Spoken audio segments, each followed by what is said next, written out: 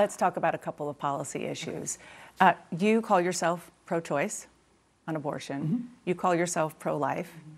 Was that an issue that gave you pause at all, your difference on that before endorsing? No, I have to tell you, I think when it comes to the abortion issue, no one has answered the question as well as Nikki Haley. I mean, unquestionably. In fact, it's one of the #1 positives I hear from both pro-choice and pro-life people, that she's exactly where it needs to be. She's pro-life, and that's great. But at the end of the day, this is going to be a state's issue, as the court has said. That's the way it's going to play out. So the idea that you're going to try to claim, well, that Washington's going to fix this and Washington's going to fix that on the abortion issue, I think that Governor Haley understands this is a state's issue now, and states are going to have to, and the voters are going to have more say in that process, as they should.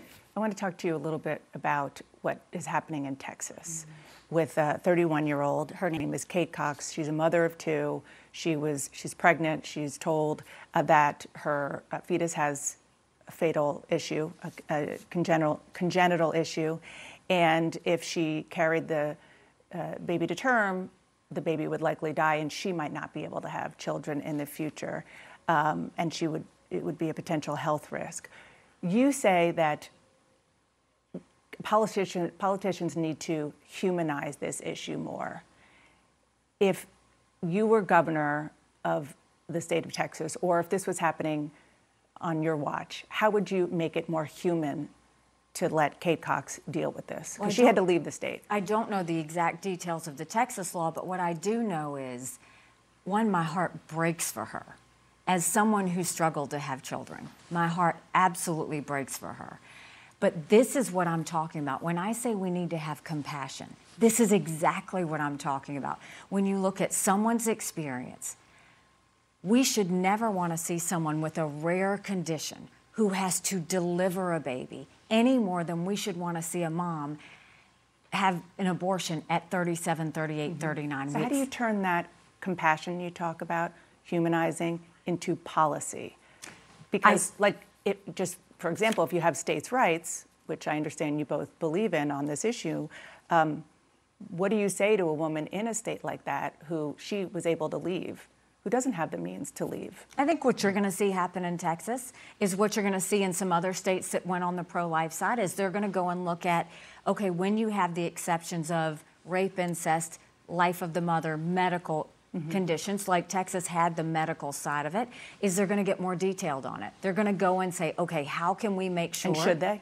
They should. They should look at when the situation between the doctor and the woman sees something that's dangerous, that might prevent her from having more babies or might be damaging to her body or something. I think you're going to see the medical board make a decision on where is that line. I think you're going to see that play out. Look, when you do something in a state, it's never perfect right off the bat. You learn how to tweak it. And I think all of these states need to tweak it in a way that our #1 goal is, how do you save as many babies as possible and support as many moms as possible? I want to ask a foreign policy question. You saw yesterday the most contentious back and forth between Israeli Prime Minister Netanyahu and President Biden over the question of who governs Gaza when this war is over. The president wants it to be the Palestinian Authority. Bibi Netanyahu says, no, we don't want that.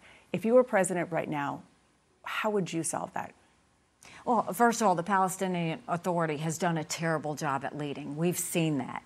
And you look at Gaza, and the people that live in Gaza have had to live under the oppression of Hamas, which is a terrorist organization that has ruined that area.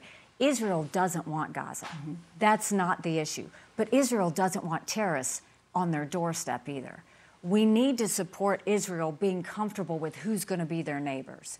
And you need to make sure that the people of Gaza, the best way to help the people of Gaza is to eliminate Hamas. So if not the PA, obviously not Hamas, then who? How do you do that? I mean, we're going to have to figure this out, right? But I don't think America has to figure this out. I think Israel needs to decide what they want their neighbors to look like. And it's not just Israel.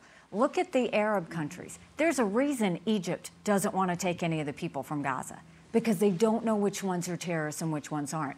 Where are all the pro-Hamas countries? Where is Qatar? Where is Iran? Where are Turkey? Why aren't they taking the people of Gaza? Because they all know the threats of Iran and the threats of their proxies. But every country deserves to know that they can have a secure border and not have terrorists living on there. So it's going to take Israel a while to figure out how they're going to get the Palestinians to find good leadership. But the Palestinian Authority has not been good to the people at all, and they haven't proven worthy. I know that you decided to endorse Ambassador Haley because you think she's the best person for the job. But the fact that she is a woman, was that a factor? No, not the fact that she's a woman, but maybe the fact that she's a mom. She gets the connection better than most. I mean, folks. the fact that she Maybe would be the first female president, was that a factor? No, not. I mean, that's a nice line, I suppose. But at the end of the day, it's her connection that I'm watching. It's the feedback I'm getting about that connection. That, I mean, she uses the word humanism, right? She really connects with folks on what their background is. Not just what's your policy. Do you agree with my policy? Like I said, that's peripheral stuff. She wants to know what's going on in your family.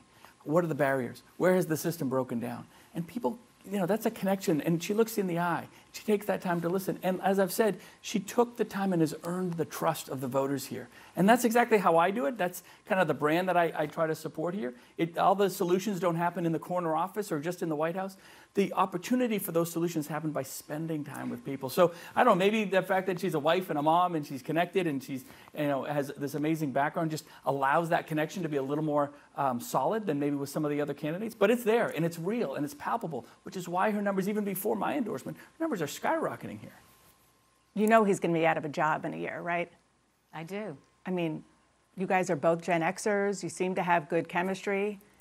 You don't want him to... I don't want a job. Thank you, though. You didn't even let me finish my sentence. I'm not you even knew? allowed to get there. No, of course, no. I want to be. Would you want, if he wanted to do it? Would you consider him as a running mate? I think he could be great at anything. He's proven that. Honestly, he is. He's been great for the state of New Hampshire. I mean, they're better off. He didn't do it by raising taxes. He didn't do it by taking away any of their freedoms. He didn't do it by having government mandates come down. He did it by just allowing economic freedom to grow and listening to the people. And look, and he likes Motley Crue. And he likes Motley Crue and Guns N' Roses at that. So, I mean, look, I think at the end of the day, do I want a younger generation leading in Washington? Absolutely. Because the next 8 years are going to be tough. We need energy. We need people who are at the top of their game. We need people who are results driven. And we need fighters. More than anything, we need fighters for the American people, not fighters for government. That's the difference. So yes, if he wanted to be involved in service, I would love to have him in some capacity. Look, I just got to say, it's a full package of a candidate with the background, with the connectivity, I think the ideals and the principles that Republicans and a lot of the independents even in the state really want to see. And that momentum, that opportunity to kind of show a big win here and really it really would press the reset button on the entire election when Nikki wins here. And then all bets are off. Then it's a one-on-one race. Trump's on his heels. Then here comes Super Tuesday. And next thing you know, political momentum's a real thing. I mean, we've both experienced it. You were told you couldn't win. No one knew you. Multiple times. She's always been told she can't win. She's always been told it's an impossible feat. Forget it. That's why this is such a perfect, not just a story, but a perfect venue for Nikki to really make her drive to the White House. If he started singing Joan Jett, then you would have so to. I'm you would have to pick him. Did I tell you? So I'm walking out last night, and I'm coming out to "Welcome to the Jungle" by Guns N' Roses. And just as I'm about to go out on stage to introduce Nikki and give her my endorsement, I hear, "Oh yeah, they were playing this right. They opened right before Motley Crue at my first concert." And I went, "I knew I made the right decision right there. I knew I had made the right decision." Thank you, Ambassador Thanks so Governor. much. Thank you so much. Thank you.